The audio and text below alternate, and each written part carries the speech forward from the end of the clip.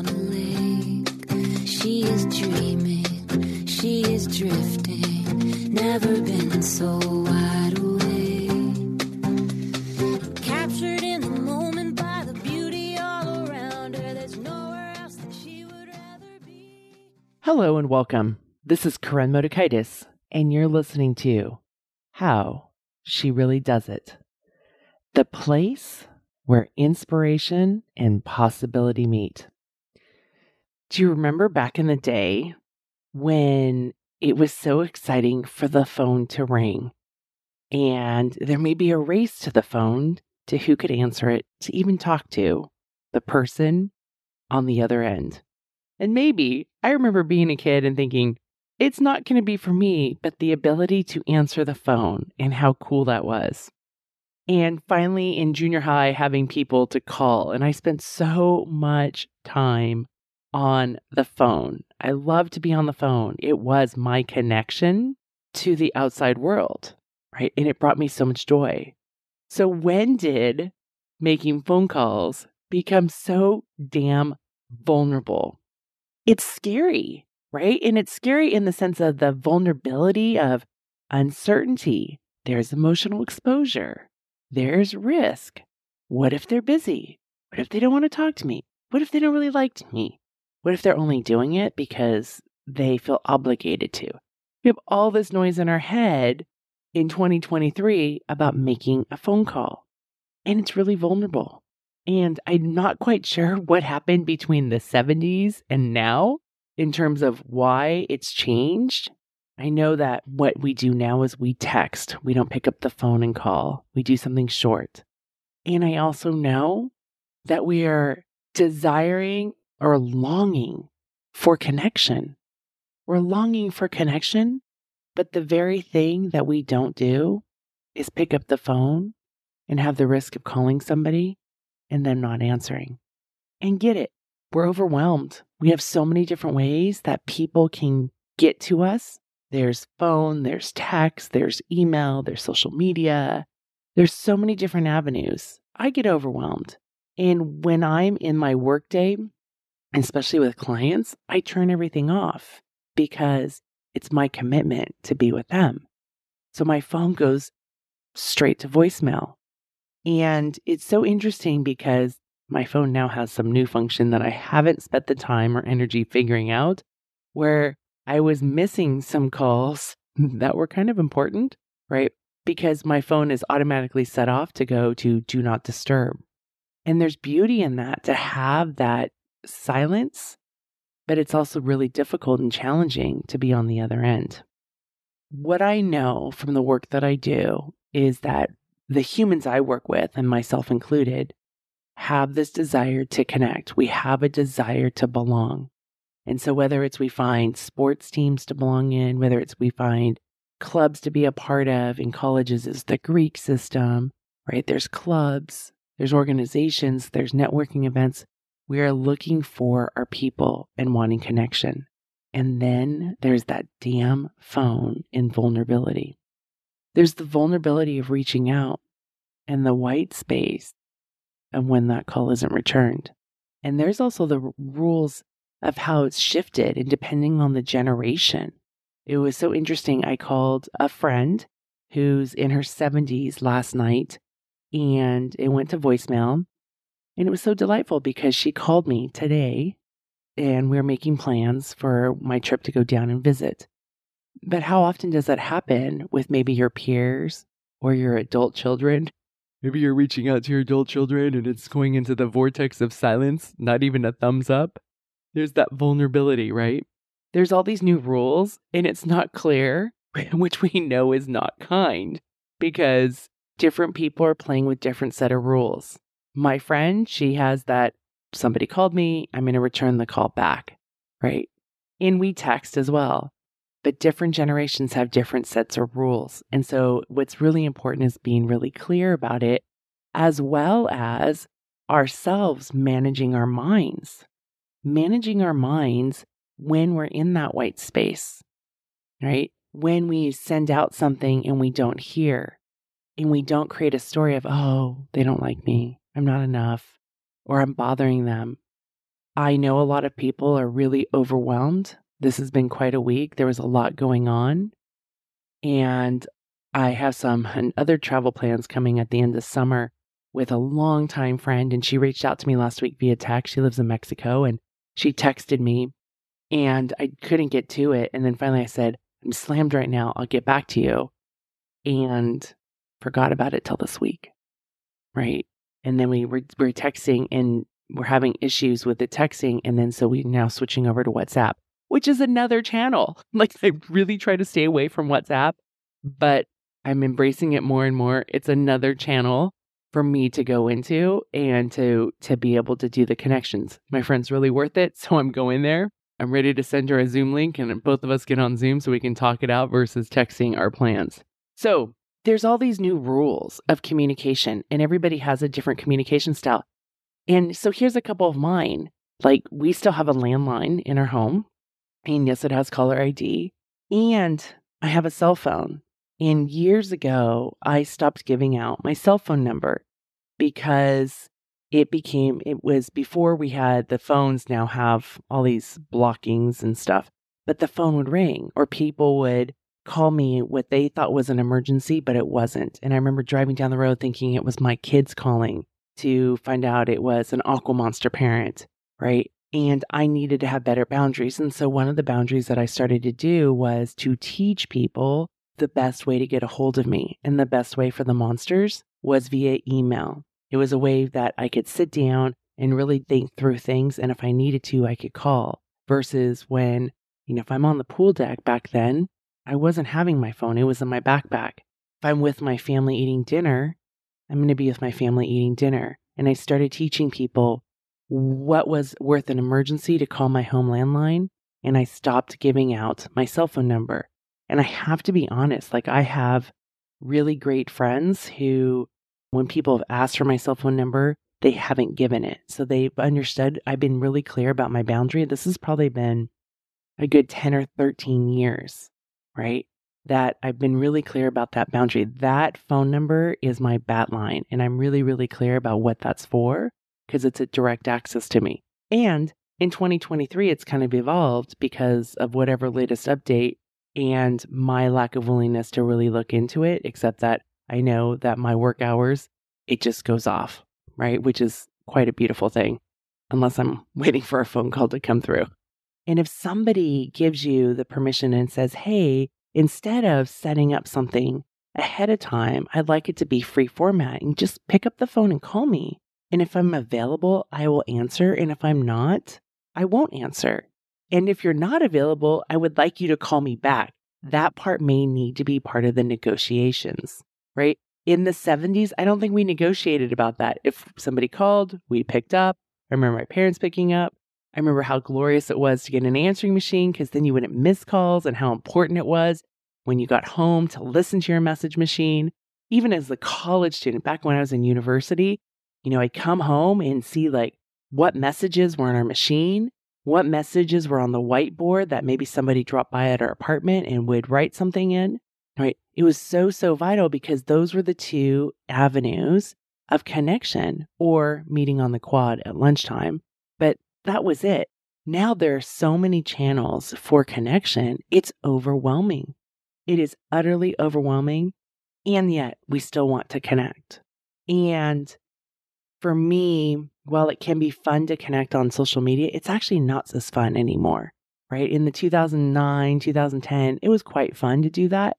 But I want real human connection, whether it's a phone call, whether it's spending time with people, right? 2023 is becoming a year of really connecting with friends and family and spending time together and traveling together and really wanting that time with others, where maybe that's because the last few years there's been less of that, or maybe it's because I'm 50, who knows? But realizing that everybody has different sets of rules, and unless we're clear about it, it's really hard to figure out what the rules are. And we need to work on also asking for what it is that we need. The other thing that's happened is that, the texting. I remember when I had a BlackBerry, I was so excited to have a BlackBerry phone because I could email and I would be productive and multitask. And my email would buzz at 10:30 at night by my bed and I would, email back and I couldn't figure out the texting. Now texting is kind of like the faster lane to people. Well, depending on how you have your phone set up, but it's even the faster lane than email. And it's shorter and quicker. But I miss connecting with people. And sometimes the typing just takes so long, right? So what are the rules about texting? And when you text somebody, say, hey, when's a good time to talk? Then you have to sit there and think, oh, when can I schedule this? And I don't know about you all, but I do a lot of scheduling in my day-to-day life. I don't really like to do scheduling. And it was so beautiful because last week somebody called me, a friend called me, and I picked up. We got to chat for like 10 or 15 minutes, and then she had to go, and I hadn't talked to her in about a year. It was quite delightful. So you may never know the gift that you're giving somebody by picking up the phone. And yes, it's vulnerable. Because when you pick up the phone and make the call and they don't answer, what are the stories that are in your brain? What is your relationship with yourself? It's actually kind of a cool mirror. It's a great exercise of when somebody doesn't pick up and that white space that you have that's vulnerable. And then how do you treat yourself in that space? Do you say things like, oh, they don't like me, or I'm not important enough, or I'm being too much, or they're busy and I'm not? Instead of that, how about we just say, they didn't pick up. Did you leave a message and ask for what you needed, which is, hey, give me a call back. I'm available at this time. Now, if you were to call my message, which I won't be giving out that phone number, but my voicemail some years ago, because I'd had it, I'm overwhelmed. I left some sort of voicemail that said, this is Corinne. I'm not here. I really suck at giving phone calls back or something like that. So if you leave a message, please don't expect a phone call back. Something like that. I don't know quite exactly. I haven't listened to a long time. And it's fascinating because I learned a lot about people with that message. I was just trying to be clear as kind. Like, I'm overwhelmed. There's too many inputs. If you leave a message, I may miss it. And just don't expect me to call you back, right? Like, call me back again. That's a better shot. Some people thought that was fantastic, or they would chuckle and they'd laugh and they'd leave me a message, right? And there was one person I remember who was like, oh, okay, right? My message was really troublesome. I was trying to be really clear. It's not that I'm better than anybody. It's none of that stuff. In fact, it's like a matter of the overwhelm and there's just too much. And I had chaos and not enough organizational skills on all the incoming messages, inbound messages towards me. And so it was a step in building boundaries so that I could survive. I wasn't even thriving back then, but to survive, right? I still have that message. I don't know if people really listen to it or not. I still have lots of messages. I probably have 58 voicemails on my phone, because my question for you now is, how many of you actually listen to your voicemails? Or do you see somebody called and then hit call back? Or maybe if you have an iPhone, you look at what the transcript says and then decide to call back or text back. So be careful of the stories that you make. It may not be about you. It may be about the person on the other end. They could be really struggling, like I've been, right? They may not be available. I mean, one of the things when our kids were young and the phone would ring, the landline would ring, and the younger kids were like, oh, we need to answer it. And we said, look, we have an answering machine. We'll listen to it. And if it's something that's an emergency or important enough to interrupt our family meal together, we'll answer it. If not, we can call back. And it was also a way to protect the boundaries within our family of saying, hey, this is our time together. Let's be together. We can always get back to that phone. We want others to do what we want so that we can feel better about ourselves. So like if we call somebody, we want them to pick up the phone because then therefore it's validation. See, they like me. I matter. I'm worth their time. That may or may not be the situation. You may totally matter. And they may not either have the capacity, they might not hear their phone ring, they may be on another call or in another situation where they can't talk. It may be really loud, especially now that we carry our phones with us everywhere. They may be in a situation where it's really loud. And so if they were to pick up the phone, it would be really disrespectful to you because you couldn't hear them, nor could they hear you. There can be so many alternatives. And instead of making a generous assumption of others, we beat ourselves up and say that we're not enough. And here's the thing, is that it's so important during these times to make that generous assumption, right? Because when we seek out approval from others and they answer the phone and we're like, oh, okay, I was vulnerable, but they like me and we feel good. I think of it like, those hourglass clocks that with the sand timers, I use them for my retreat that I had when clients came into town, but they're filled with sand, right? And you flip it over to time something. As soon as you flip it over, the full amount starts to drip. And that's what happens when we're trying to get our approval from other people, is as soon as we get it, it feels good, but then it starts to go away. And then we need to get it again, and we need to get it again. Versus being able to manage our own mindset, being able to realize that people may not be able to, they may not have the capacity, and you may not have enough information of why they didn't pick up right now, right? And so if we can allow that space of vulnerability, it can actually do less harm to ourselves, and it can allow us to create connection and maybe get more clarity.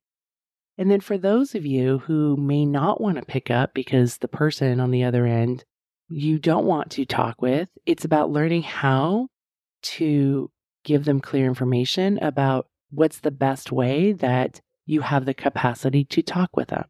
Either is there a time, is maybe you don't want to be on the phone, maybe you don't like to be on the phone, maybe you don't like the person, right? And that being okay, letting that person free, we don't have to do it meanly, but we can be free. I have this great story. I was at this writer's retreat years ago in Portland.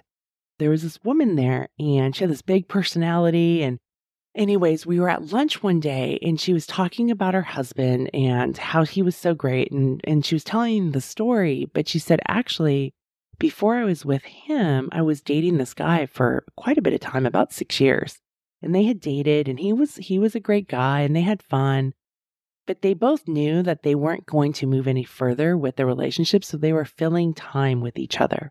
And she knew she wanted more, but if he was there, then that would just kind of keep her in that situation versus being able to have the freedom to go and find the person that she did want to get married and spend, I guess the rest of her life with, right? That's kind of how the theory of marriage goes. So they had a date. She went out to dinner, and at dinner, she talked about how lovely he was. And she said, and here's the thing, like, I've really enjoyed your company. You're quite lovely. And we both know we're not going to go any further with this. This is what we're both doing. So it's time to set each other free, right? It's time to set each other free so that we can go and find what our heart desires. It's not that one of us is bad or not good enough, but there's more that we want, and that's okay. And he was a little shocked, like, what do you mean? I thought we were here on a date to celebrate and now you're breaking up with me? And she's like, I'm setting you free. So often we think things have to end because somebody needs to be the villain. And so often, like when a friendship is ending or maybe it no longer works, we will either ghost people because we don't know how to have the words to be clear. So if you are avoiding somebody because you don't want to be clear with them, that is really unkind. And instead, be kind. She kindly let him go, right? And that's an example for you to be able to go, okay, if that is possible for her, what can you do so somebody's not spending time calling you and not getting a response, calling you, not getting a response, and you're on the other end saying, they really should figure this out. I'm not responding. The thing is, it's not clear. And a lot of people aren't responding right now. So be really clear. Okay. That's just a side note because often I think it's more about, we're busy, we're overwhelmed. Maybe we don't want to talk. Maybe we'd rather do something else. Have connection and conversation in different ways and being really clear about that. Okay. So make the phone call. It's fine to do it the old fashioned way. Call somebody. And you can even call somebody and leave them a lovely voicemail. If you're calling me and leaving me a lovely voicemail, I may not hear it. So know your audience. But you can call them, leave them a lovely voicemail. If you want them to call you back, ask them to call you back. Have the conversations with people. It's a two-parter. It's what do you want and need? What do they want and need? And where does the Venn diagram come? So, my friend, let's not make others responsible for our own internal well-being, because that's an awfully huge burden to take. And then what tends to happen is people will isolate more because they don't want to be obligated, right? They want invitations, not obligations. And instead, make the phone call in the space, even if nobody is picking up. And then notice, what do you tell yourself? Notice, listen inside. Question, is it true? Feel what's going on inside of you, what's coming up. Allow yourself that space. And you may need to make the call again a few days later, and you can ask for what you need. And you may need to have a conversation, or you may just get to enjoy a conversation, and it could be a beautiful thing. And make sure you let them know you enjoyed it. All right, my friend, who would have thought making a phone call could be so vulnerable? I'm obviously talking about it because this is something that's been coming up with my clients. And my clients are pretty badass, smart, intelligent people. And it's really, really vulnerable. And sometimes it's the relationships that matter the most. It's not about the relationships for business or for work, but it's those really vulnerable, precious relationships. So maybe it's a good friend. Maybe it's your adult child, right? Maybe it's a parent. Maybe it's a mentor of yours, right? Noticing where you are vulnerable and where you're playing small versus showing up and asking for what you need or asking for what you want. Okay? Go and practice. Make the phone calls. Connect. Be in relationship with others. And most importantly, be in relationship with yourself. Treat yourself well. All right, before I go, remember, I work with leaders, professionals, and entrepreneurs. And if you want to work on being brave in your life, being clear, we do a lot of clear is kind work.